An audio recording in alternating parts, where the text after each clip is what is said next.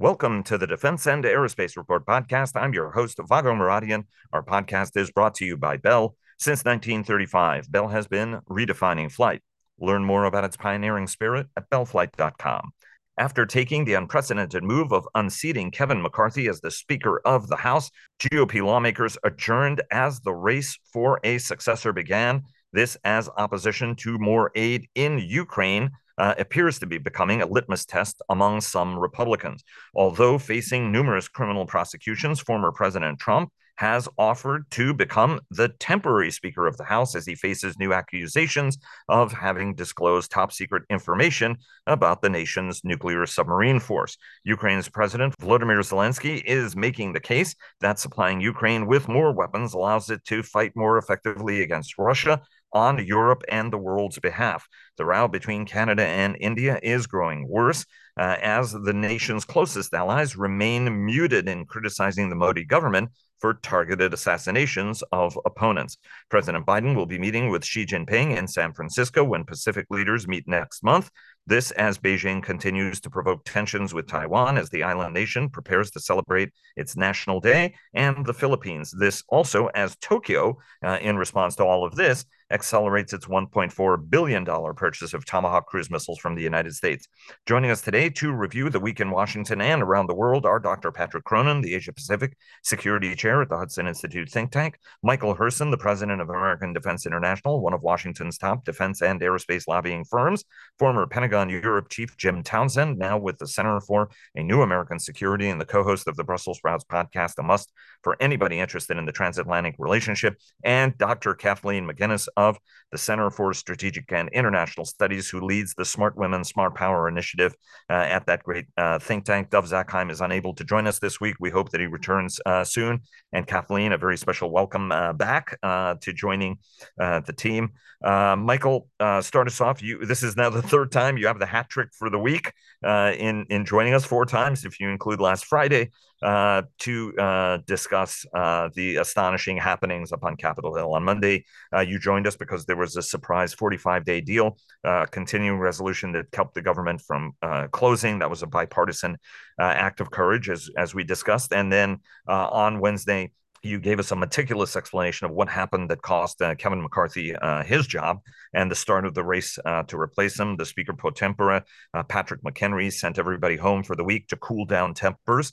And next week is going to be devoted to voting with two frontrunners emerging: House Number 2, Steve Scalise, the Republican from Louisiana, and Jim Jordan, the Ohio Republican. Trump has offered to become Speaker temporarily. But House rules apparently forbid anybody under indictment from holding the job. But he has also endorsed Jim Jordan, and we'll get to the race in a minute.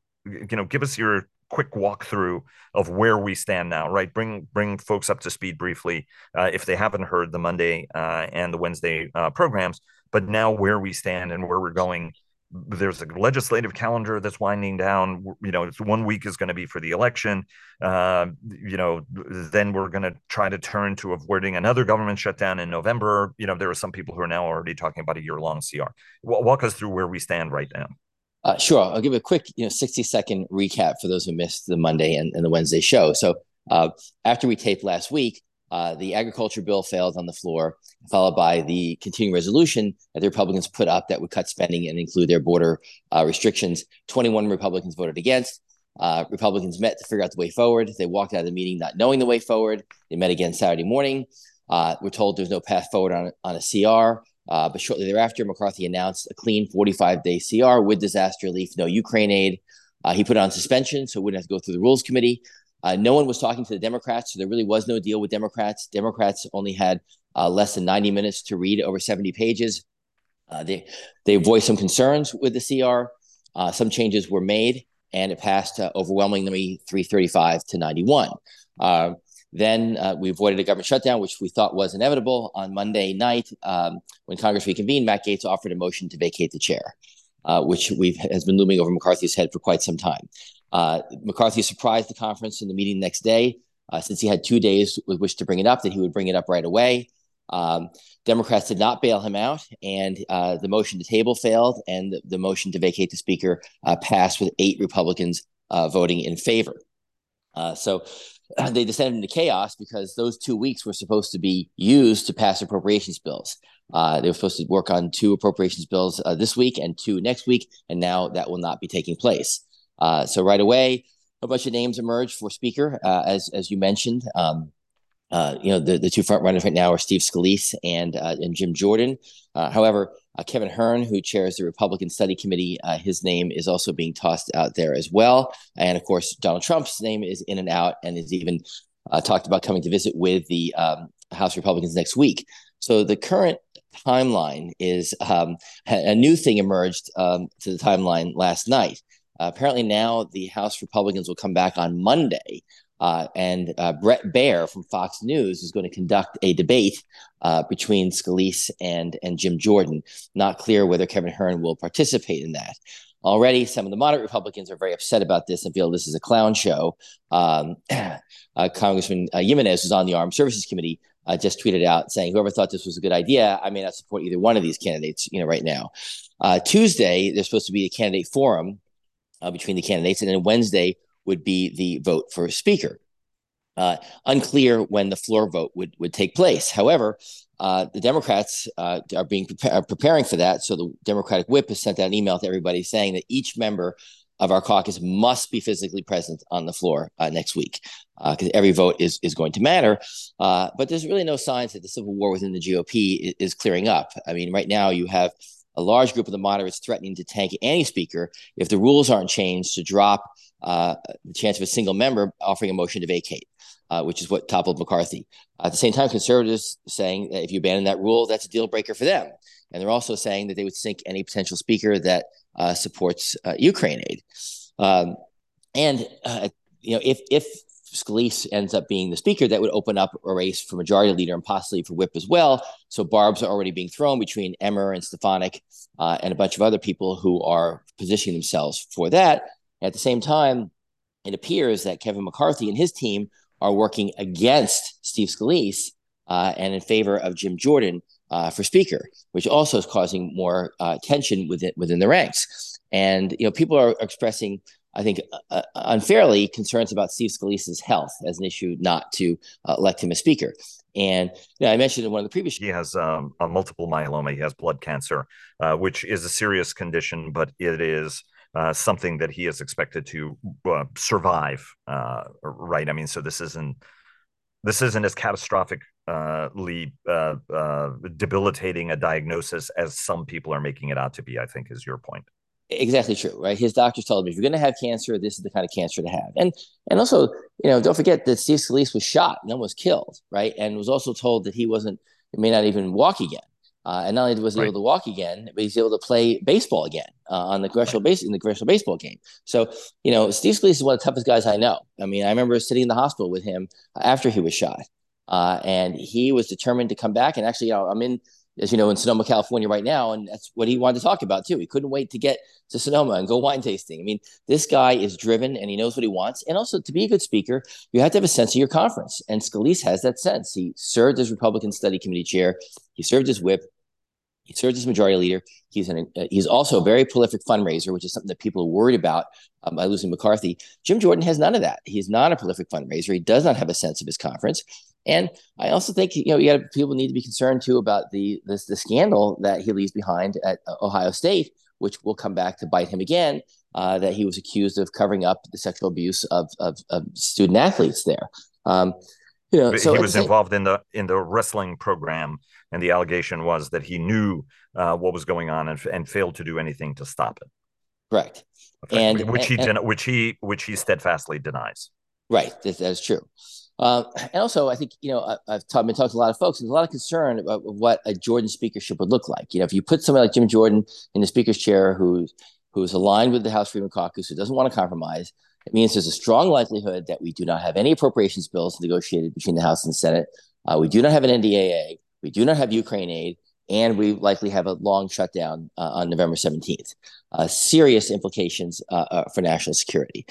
So, to make things even more complicated, we mentioned Trump before. So Trump initially was throwing his hat in the ring as a consensus candidate to take the job temporarily, but surprised everybody last night by endorsing Jim Jordan. So But at the same time, the House, you mentioned before that Trump would be precluded by the rules from being the speaker because the rules prohibit somebody who's under indictment that could be sentenced for 2 or 3 years in prison would be ineligible. They feel they could change. It would change that rule for him. But either way, on a secret ballot, Trump could not get to 218. Now the issue is between Scalise and Jordan. Can they get to 218? Because they have agreed also apparently to a rule change there as well, that there will be a secret ballot between the two. So Scalise or Jordan would come out ahead. I believe it would still be Scalise, even with Trump's endorsement. But let's say even if it's Jim Jordan, you have to then get to 218 on a separate vote in the room before they go to the floor because they want to avoid the disaster they had with Kevin McCarthy. And I think there's a feeling that right now, neither one of them could get to 218 in the room. And does that leave an opening then for a consensus candidate to emerge? Because right now, I think everybody feels it's very unlikely that we will have a speaker next week. And this will drag on possibly through the weekend and into the following week. And will they then coalesce around Scalise because I think he'd had the most votes? Or does this leave an opening for somebody like a Patrick Henry or a Mike Johnson or a Tom Cole to emerge as a consensus speaker? That still remains to be seen. Well, I mean, the unfortunate thing with the whole caucus, even with folks who might have been perceived as more moderate, whether it was a McHenry or a Cole, have had to earn kind of a hard right edge to themselves in order to maintain support within their own caucus, right? So, right, I mean, McHenry's first act at the request of the outgoing speaker was to throw Nancy Pelosi and Steny Hoyer out of their offices because Democrats didn't vote for them. I want to ask you a little bit about the mechanics of this, right? There is a perception that all of this chaos hurts Republicans, right? That whether it's called a clown show or anything else. And yet the overwhelming majority of Republicans blame Democrats for what happened to Kevin McCarthy. They do not blame Republicans. And it doesn't matter how serious the transgressions or Donald Trump's transgressions or legal troubles are. The president's dog biting people is a bigger story for a lot of people, right? So none of this appears to be hurting Republicans. Well, why not? I'm not convinced of that. Right now, look, doesn't the polling suggest that it's completely irrelevant? If more people are worried about whether Commander bit 8 or 9 people, an old look, German Shepherd bit. Barney used to bite people. I mean, anyway. Look, we have to get. I'm not condoning dogs biting people, by the way, right, including Secret Servicemen. So I just want to make that abundantly clear. Again, as I said in the past, the only poll that matters is in November of 2024, right?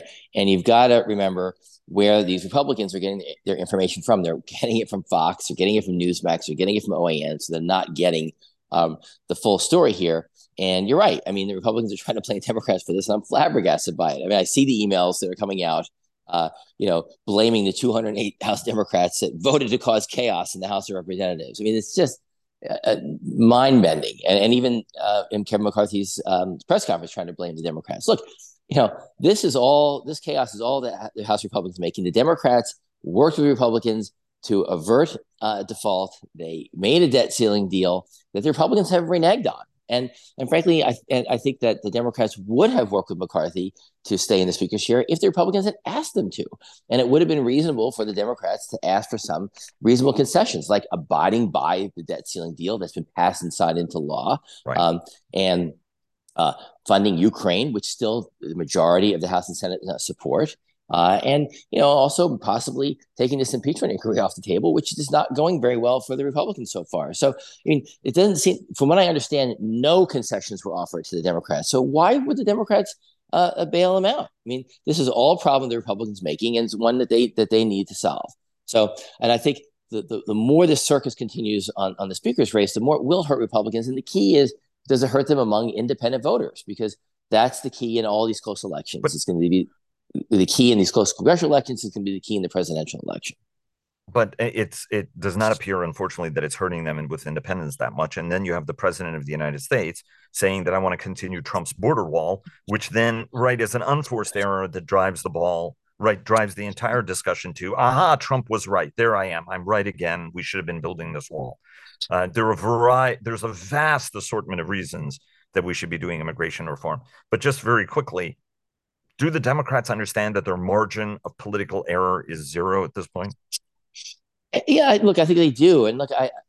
Remember, there was a border well before Trump. Okay, Yeah, it's I mean, this wasn't yes. anything new, all right? And I think that Biden maybe handling it a little inartfully, but I think what he's trying to do here is show a recognition that we do have a crisis at the border, and he's throwing the Republicans a bone here. Like the only way that they see right now Ukraine aid getting passed is if we tie it to some border security legislation. So I think Biden, by doing what he's doing, is showing that he's open to working. That he's trying to get to good, right? And I think the Republicans have to figure out, once they figure out their way forward, how they're going to get to good. We can't be no all the time when you're in charge. It's very easy for No, Republicans to say no on everything when they were in the minority. Now they're in charge. So, like I said, saying no to everything means no Ukraine aid, no NDAA, no appropriations, and a long-term shutdown. That's, to me, not a prescription for electoral success for the Republicans in November. as the saying, Michael, goes, your mouth to God's ears. A quick word from all of our sponsors. Bell sponsors our daily podcast. HII sponsors our global coverage. General Atomics Aeronautical Systems sponsors our strategy coverage. Ultra Intelligence and Communications sponsors our command and control coverage. And GE Aerospace sponsors our air and naval coverage. We're going to move on from this political dynamic, and very quickly, because I think elsewhere it will get lost. We have two highly experienced former naval officers who served as intelligence officers, Jim and Patrick. Among the most closely guarded secrets the nation has involves the words nuclear and submarine. The former president is said to have discussed, the number of warheads on that our boats carry, as well as how quiet they are and how close they can get to adversary submarines. He made this discussion with an Australian businessman at Mar-a-Lago, and this Australian businessman went and told other people, and one person tells two people, the routine. This is extraordinarily secret information, if true. And yet, Trump is the one calling for the execution of Mark Milley for treason. Just very quickly, what does this mean? What is the signal this sends? Especially, now Australians are brought into it. Former ambassador to the United States, Joe Hockey, very respected diplomat, said, look, it was not really anything that we didn't already know in terms of what information was shared. He was quoted in a New York Times story. And still, there are other people who are looking at this and sort of scratching their heads. Whichever one of you really want to quickly tackle this issue, and whether or not it changes any vector. I mean, to me, the astonishing thing about this is the former president's rhetoric has gotten more incendiary, and it's so much that folks don't even respond to it anymore, which is very problematic because there are people who are acting on this. Right in Wisconsin, we had somebody show up at the governor's office.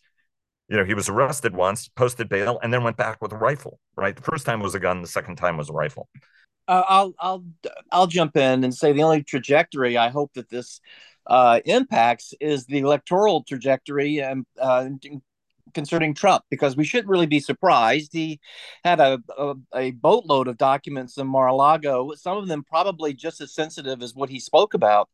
And we know where that is and where that's going. And so you shouldn't be surprised that he was saying this. You just add this to the list. But we shouldn't just say, well, that's okay. It's just Donald Trump. This is the big problem. And as he is looked at for a president, this kind of behavior has got to be taken into account.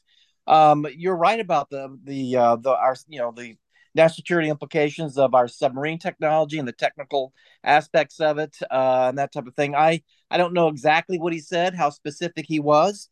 As was said, this is generally known that we have quiet submarines and that we have multiple warheads on missiles. But if he went into the numbers and the specifics, then he was just showing how naive he is and how unfit he is to be president.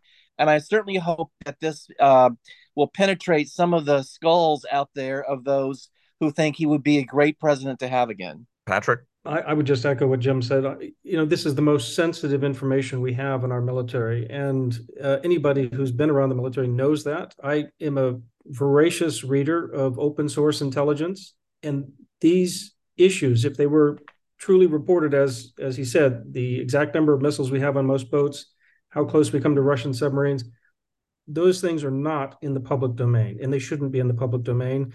And if you start blurting this out, even to allies who are businessmen who talk to other people, it won't be a secret for long. I just want to point out one thing. As some of you and as people know, I'm pretty close to the submarine force. So there are friends of mine who have served over the decades from the earliest days of the Cold War, and they still don't tell you the missions they were on or the proximities they came to or anything, because any of that information, even with among those who are trusted, is something that is seen as dangerous and potentially compromises tactics, procedures that we may still be employing.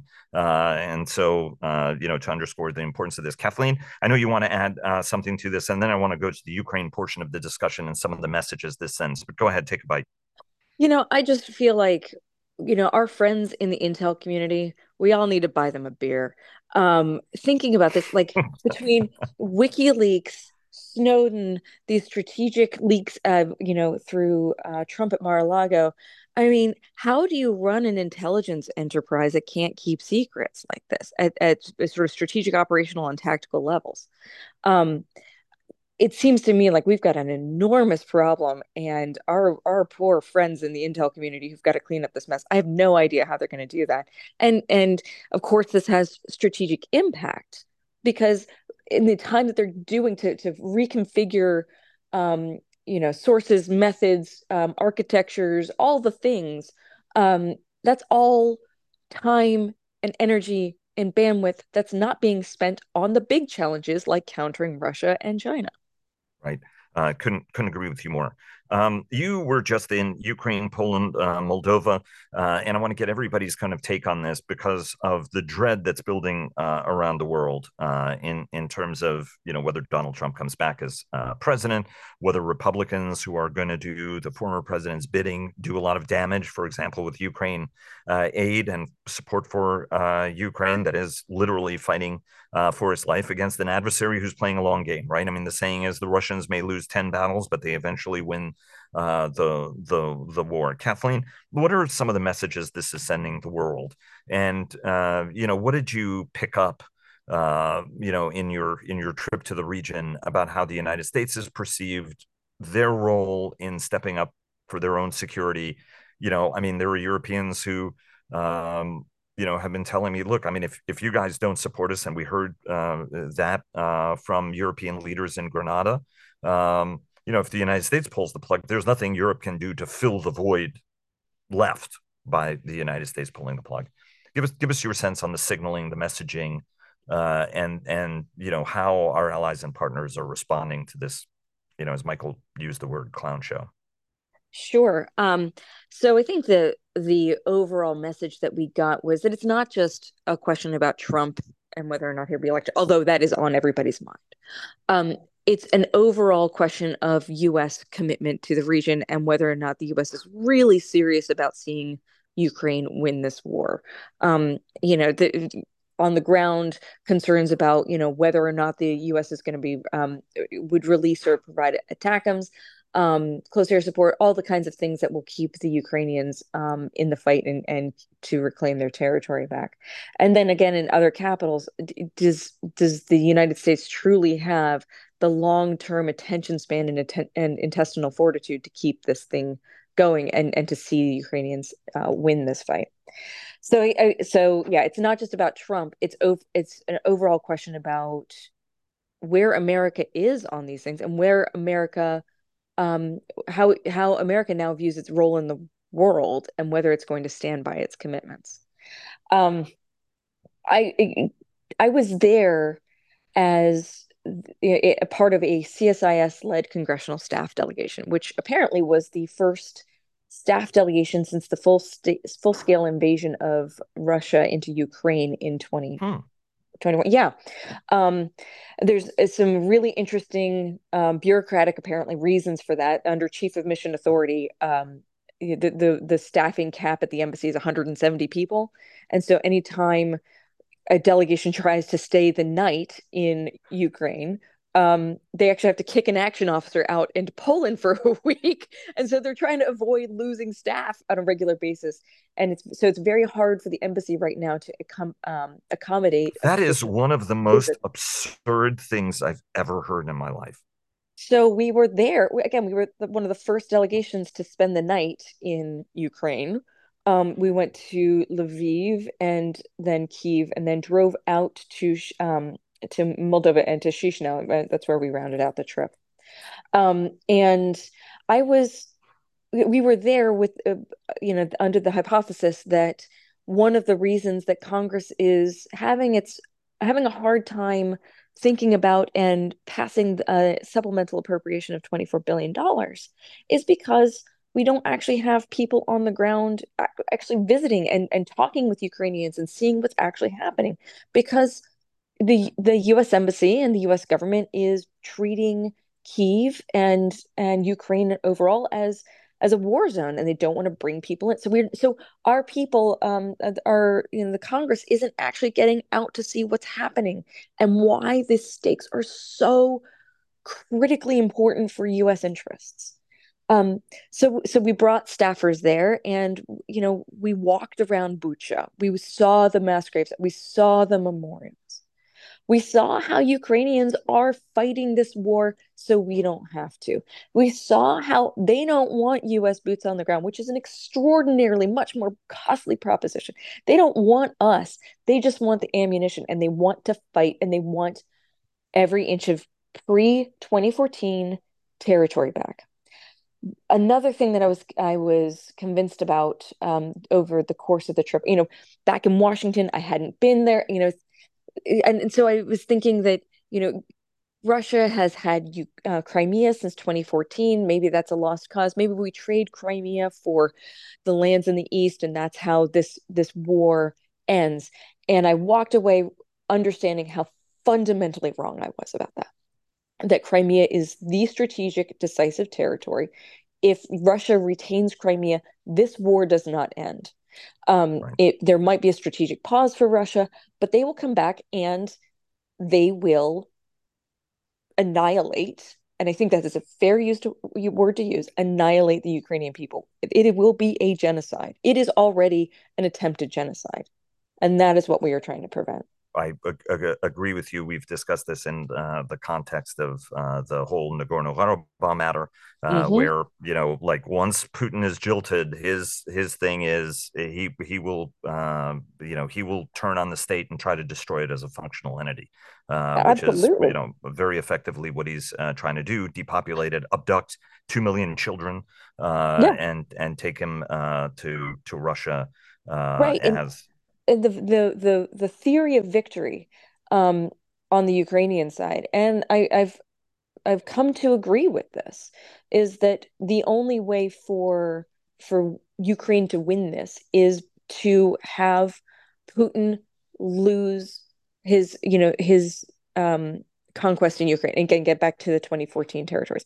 If anything other than that is going to be a strategic pause, or it's not going to suppress his appetite for other territories like Moldova. Interestingly enough, right.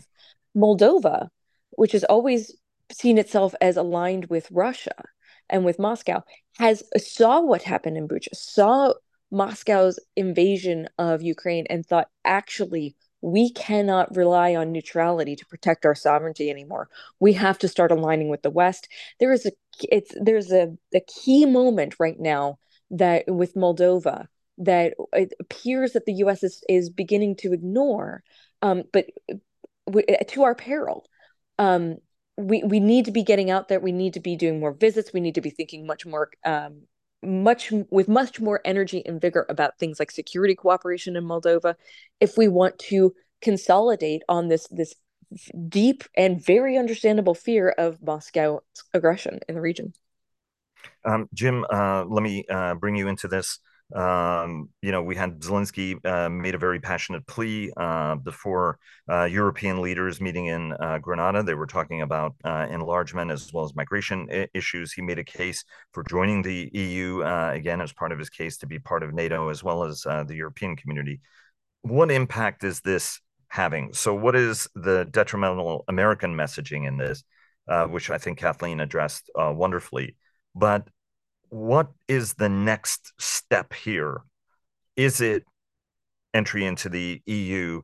Something, for example, Emmanuel Macron didn't want, right? He didn't want further enlargement, but now he has taken up this issue, and a number of other leaders have, that this may be, an important, even if it's a divided nation. There were some who say, hey, West Germany was able to come into NATO, even though it was divided. It didn't become whole until 50 years after that decision was made. Kind of give us your sense on sort of what the next step is.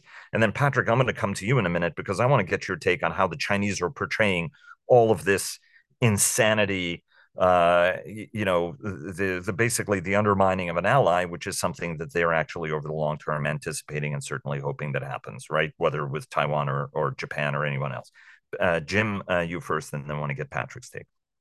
Well, I think it's an important question as we're facing the Washington summit coming up this summer, and I've come to the conclusion, and I agree with absolutely what Kathleen was saying. I mean, this is a time when we have got to really kind of get off this weird fence that we seem to be sitting on in terms of supporting Ukraine with advanced weaponry and this type of thing. And really jump into this thing with both feet. And I know that's easy for me to say, not being in the government, but I think we're making a big mistake if we don't begin to change our trajectory in terms of assistance. And part of that is NATO membership for Ukraine, NATO enlargement for Ukraine.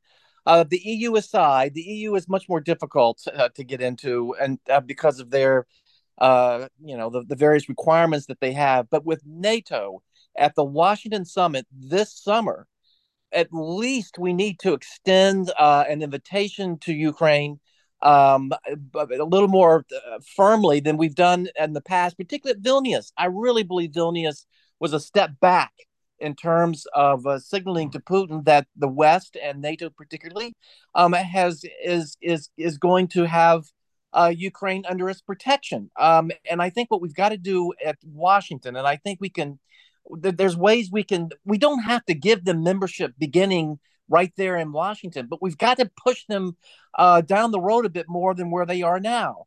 And I defer to my colleagues at the State Department in terms of how this can be done without giving them full membership. But we can't let Washington go by and have silence.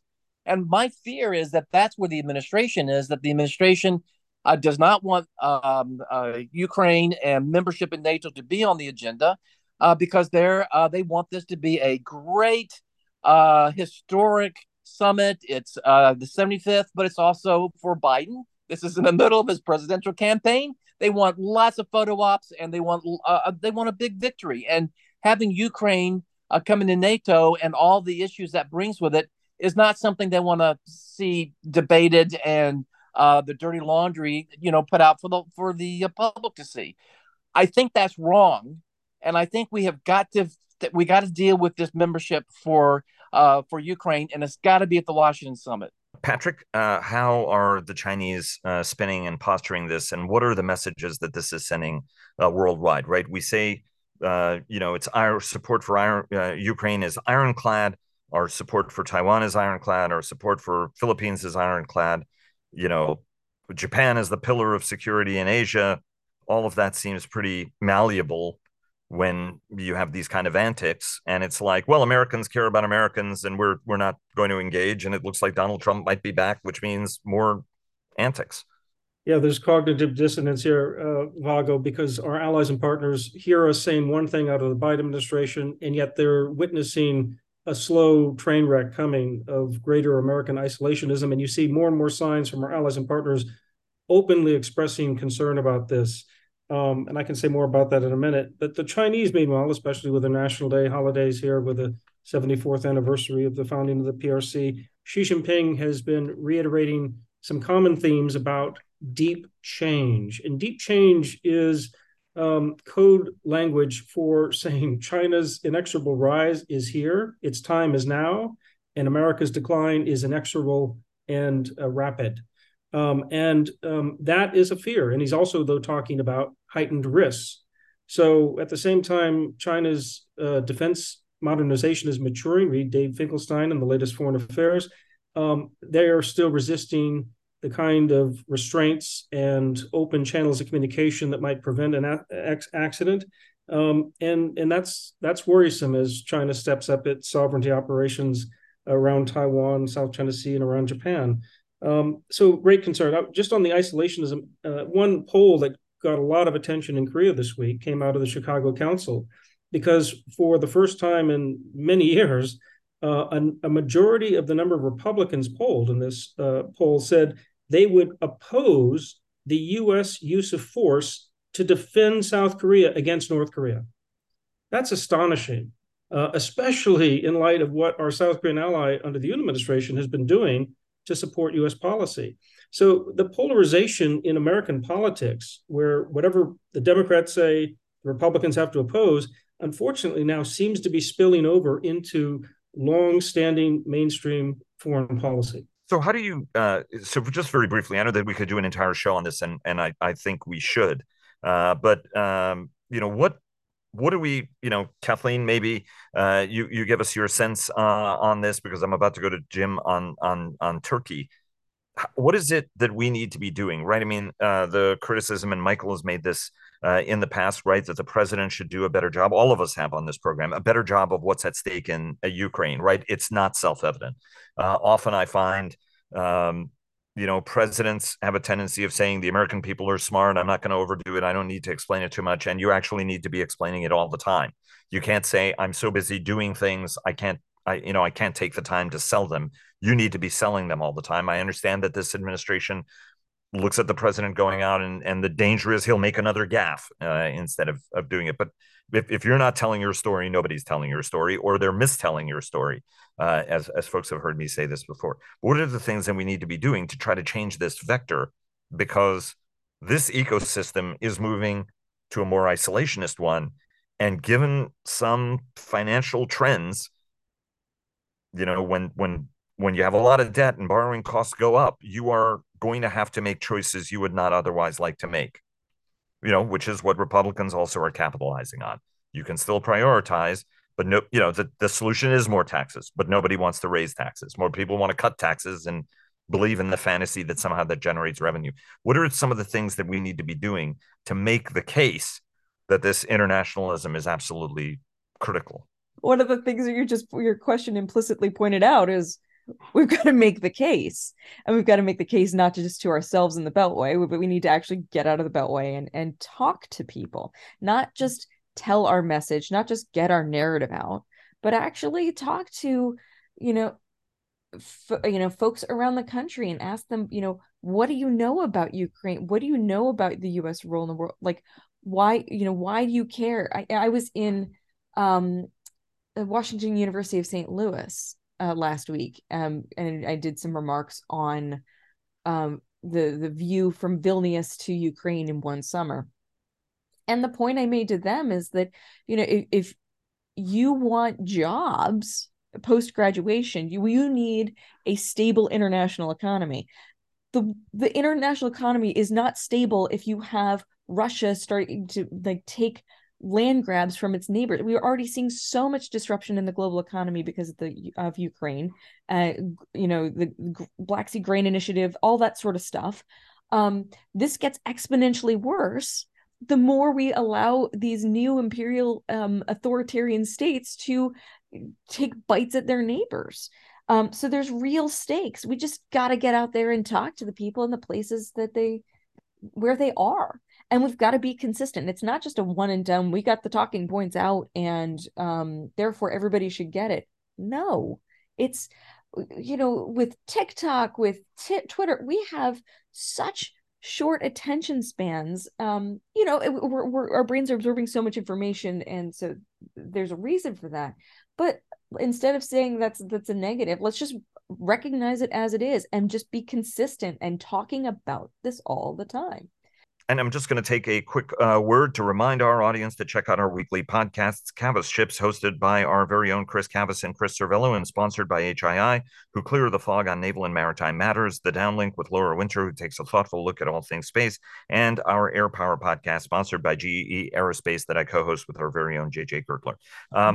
Patrick, you wanted to weigh in very briefly because, and Jim, you both can, but we've got to go into a little bit of a lightning round because there's a lot of Asia Pacific news to discuss, and I have to ask about the Nobel Peace Prize winner, as well as the US F-16 shooting down a Turkish drone. But go ahead, Patrick, and Jim, if you want to weigh in at all, as well on this broader point on how to make the case. Well, our allies and partners are trying to make the case, and we need to at least amplify what they're saying. Even Singapore Prime Minister Lee Hsien Loong at a big conference in Singapore this week, talking about what has made America a friend of the region over the decades, has been that it's given the countries in the region space not to be held down or squatted upon. That may sound understated, but the point is, he was making this point about what China needs to do if it wants to be welcome in the region as well. Meanwhile, Taiwan talking about they're not going to yield or provoke China. These allies and partners are depending on the United States continuing to play its role in upholding the order. And if we falter, we will lose so much more. And Kathleen's absolutely right that we need to just be out in the world and listening to what others are saying. And finally, just thinking about what Vladimir Putin said in Sochi at a conference this week. He said, "Oh, America, they're always looking for enemies. They're always looking for enemies." This from the man who eliminates every one of his political enemies and then invades his neighbors. If we're not paying attention to what these dictators are doing, we are going to rue the day when we basically failed to lead an opposing democratic world. Indeed. Jim, do you have anything you briefly want to ask, or do we go to Turkey? Just briefly, and then I'll talk about Turkey as well. But just briefly, as it always is, following Patrick is very hard. I agree with everything he said, and Kathleen as well. But I will make one more point, and that is, at some point, we'll never be able to get out and cover the U.S. as much as we need to do. I mean, Kathleen's right. We need to do it, and in various incarnations I'm in, we've been trying to do that with mixed results. So at the end of the day, we also are going to have to make the case in Washington on the Hill to staffers, just like CSIS did with Kathleen when they took their staffers out to Ukraine. But with staffers and members, we've got to make the case to them too, over and over again. The administration has got to put effort towards that.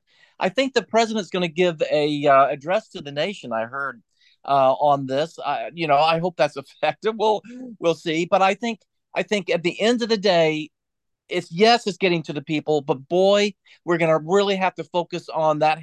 The people on the Hill who are making the decisions, no matter what their constituents might be saying or thinking, these guys are going to do what they want to do, and we've got to hit them at their source. It's on the Hill, and it's going to have to be a consistent and strong effort by the administration to do that, using tools like CSIS did, taking staffers over to Ukraine.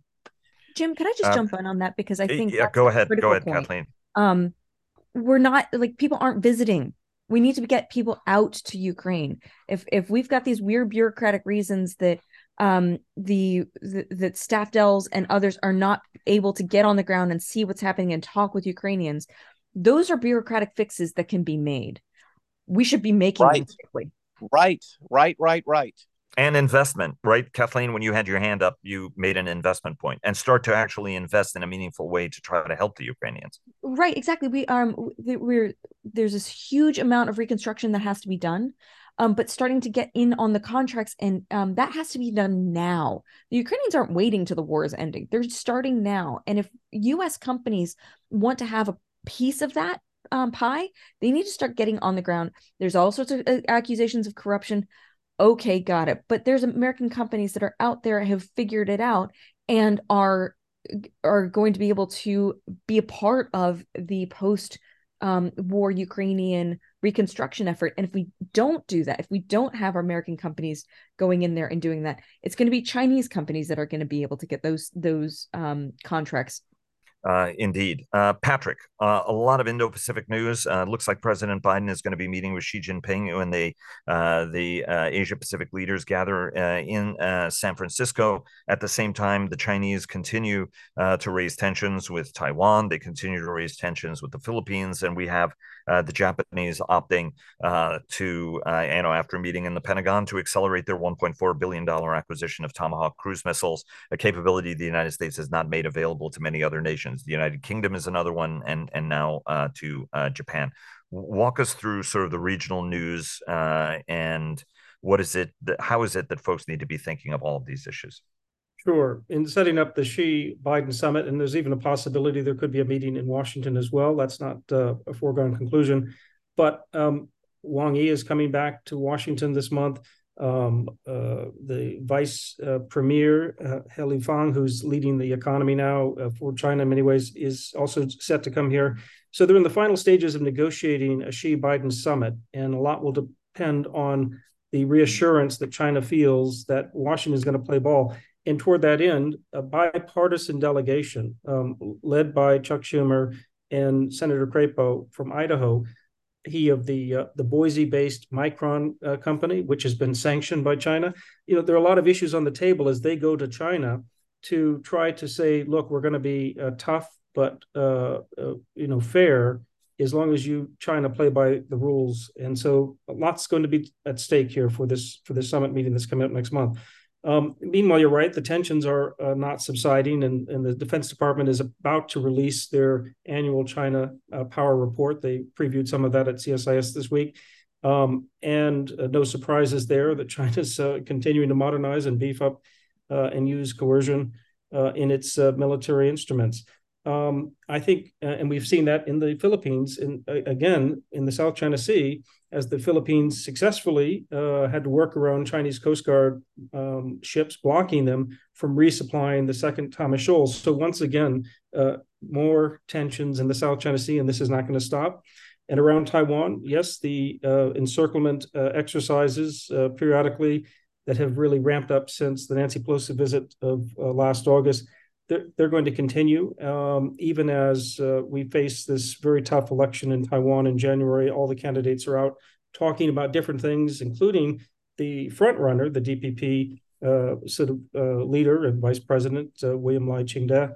He's talking about Japan's role is going to be vital in any scenario because of the need for maintaining peace and sovereignty in the Indo-Pacific will hinge on Taiwan's future. And if it's annexed, Japan loses its security and others will lose their security in the region, is the case he was making this week. I think the issues on Japan's defense minister Kihara, this was his first visit since being elevated to that post last month. He's a protege of the late Shinzo Abe. And he stepped up with Secretary Austin by 1 year the purchase of Tomahawk missiles so that they could have a deployed counterstrike capability in 2025 in Japan's destroyers. And I think that's an important step for both deterrence and for Japan, showing the United States they're serious about maintaining peace and security in the region. And indeed, Minister Kihara said, look, my job is two things. One, we have these 3 new strategic documents we laid out last year. It's pie in the sky still. He says he's going to make sure that on his watch, Japan eats pie by the time he gets and leaves office. And he's talking about the U.S.-Japan alliance is the key, and Japan is doing everything it can, including the Tomahawk purchase, to make sure that that alliance gets stronger, working with other allies in many-lateral arrangements, but also working on command and control. And he joked about joining AUKUS as JAUKUS, and he talked about the growing importance of the Quad. So Japan is serious about making sure that it's doing its bit, but it really is counting on America being anchored in this region and concerned that we will be leaving. I think the other issue of the region that we saw was Taiwan's National Day as well. I mean, they have their own National Day on October 10th, marking the 112th anniversary of the founding of the Republic of China. And there I saw at Twin Oaks this week with Representative Mike McCall, AIT Rep Laura Rosenberger, and B. Kim Shao, the de facto ambassador, talking about the strength of this relationship. And they're really very much focused on the unity and how ironclad this is. And yet, as we've been talking about throughout this program, the backstory is, will America continue to be that pillar of stability and strength for allies and partners in the region? And the answer is nobody knows, because right now the United States is working in opposite directions. I have one question for each of the three of you on the international team, but we've only got a little more than 5 minutes in order to do it, so we really are lightning round. Patrick, Canada-India relations are probably at an all-time low. Credible intelligence of India's involvement in the political execution of a Canadian national on Canadian soil. Modi is cracking down on independent journalists, on the judiciary, right, particularly virulent brand of Hindu nationalism. And yet all of the nations that would normally come to Canada's aid are not, in part because India is a gigantic market and will punish you if you poke your head up, or B, because like Washington, we need an ally against China, and so we're not speaking out. What are the stakes of not speaking out against India when it behaves just like Russia does on the international stage? Well, we succumb to the image that we are hypocritical, and that we only speak out when it serves our interests. But that is a reality, that you have to have a trade-off between protecting your strategic interests, which are considerable with China in dealing with a rising China. And we have to have a relationship with India to deal with that, to be a counterbalance. And we can't hold that strategic calculus to every human rights abuse, is egregious as it might be. If this allegation is true, that the Indian covert operation took out, a Khalistani activist, a Canadian, on Canadian soil, because that's an unacceptable red line, as Jake Sullivan's talked about. And yet that's a red line that has to be discussed in private, because overall, the foreign policy relations with India are too important to be held to any single human rights abuse, at least as long as it's not repeated. Right. So, and I think Canada even understands they need to contain this damage, because they also have tremendously important ties with India. But I think the big line here continues to be whether India feels that it is now a top tier power that can act with impunity anywhere. And the answer is no, it can't. It must be held accountable, even if in private, for this kind of egregious action, if indeed it is complicit. Jim, very quickly, Emmanuel Macron criticized Azerbaijan in the wake of the ethnic cleansing of Nagorno-Karabakh. Said it clearly out of international norms is Azerbaijan's behavior, but it's not the right time for sanctions, which is exactly the message Baku was expecting. Everyone needs Azeri energy, so Aliyev is unlikely to be daunted if he decides to move next on Armenia, which is what the expectation is this time, also with Turkish and Russian approval. Is this on a particularly dangerous track when something this significant happens and nobody says anything about it, and a lot of false equivalencies? So wait a minute. So the ethnic cleansing issues that are, for example, in Ukraine or Xinjiang or elsewhere matter, but here it happens to a tiny nation that's surrounded by a bunch of great powers, and you just basically ignore it, which is pretty much, I think, where we are now. Well, you throw energy requirements into that as well, particularly for Europe in terms of trying to break off from Russian energy, gas, So Azerbaijan that's where it is. And so I think the EU was just over there meeting with the Azeris last year and toasting each other and saying how strong partnership and relationship they have and all the various plans for pipelines and this and that. So, I think there is ethnic cleansing going on. At least it seems to meet the definition, but I don't see the outrage like you point out. And I almost think it's a bandwidth issue. There is so much instability globally right now that just in Europe, there's the Balkans, what's happening there in Kosovo. Then you've got this in Central Asia. I mean, there is so much going on that it's hard to be outraged when you only have 8 hours of the day. And so yeah, I think this is a dangerous time, a dangerous trend line down there. I don't know where the Azeris will stop. I don't know if they will continue, whether they're backed by Russia and Turkey or not. But it's certainly something. I know that the State Department has sent some folks there. Yuri Kim went there. So we'll see what happens, but there's not a lot of leverage there anymore. And I think we're so bogged down with other problems that we can't give that enough U.S. attention. It's going to have to be others to do that, whether it's France or the UN. But right now, I think Azerbaijan's on a roll, and we'll see where they stop. Kathleen, a Iranian women's rights activist, Narges Mohammadi, was the winner of the 2023 Nobel Prize, Peace Prize, certainly one of the world's most important awards. And this comes on the 1-year anniversary, roughly, of Mahsa Amini's brutal killing at the hands of Iran's religious police, and just a week after the brutal beating of a 15-year-old over the question of whether she was wearing a chador or not wearing her headscarf properly or what have you, again, by the religious police on a train. They say, I think she slipped and fell or something like that, whereas the video is incontrovertible. What's the importance of this award, and when is the world going to take, it's still 2023, man, and we're still not taking women's issues as seriously as we need to be. Very much agree with that point, that latter point, that we tend to think about women's rights as a domestic human rights or a cultural relativistic perspective. And now these women in Iran are fighting for their freedoms. The Iranian regime is one that is hostile to the United States and its allies in so many ways, and women are standing up and holding their ground. But the regime is also doubling down and beating children.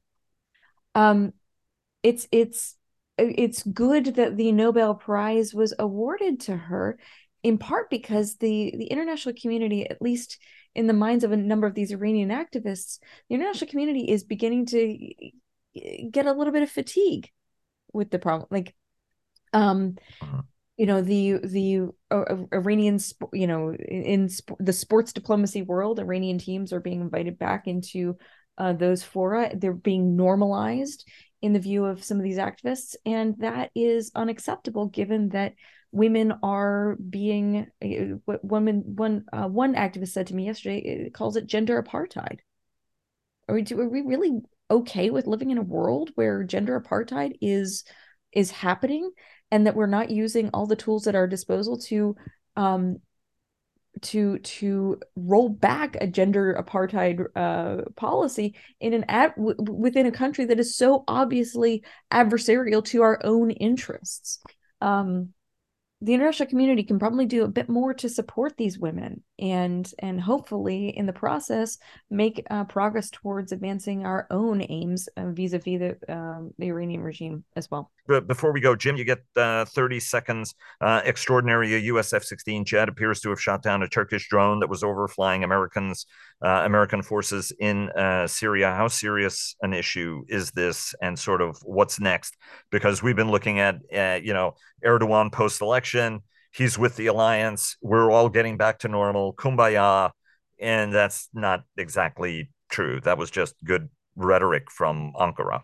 Well, I think we do need good rhetoric like that, at least to keep an optimistic point of view about the relations between the U.S. and Turkey.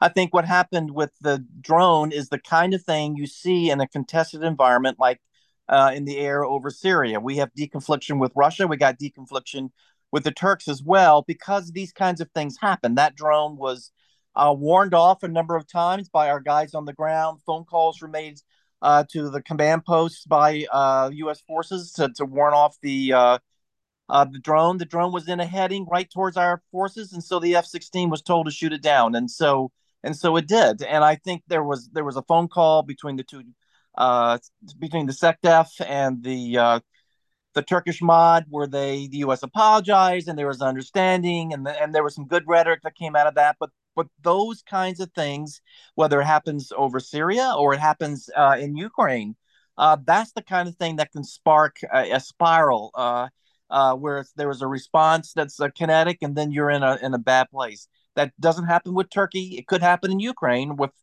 a spillover there into an allied country like Poland or Romania. But in terms of the U.S. and Turkey, it didn't happen. But it certainly didn't help the perception of one another in terms of among the people, because a lot of times this gets down among the Turkish people, and they hear about this and they look on the U.S. One more reason not to like the U.S. So certainly at the grassroots, this is not something that helps in the relationship. But that shows you why you have deconfliction centers and why the Turks didn't respond.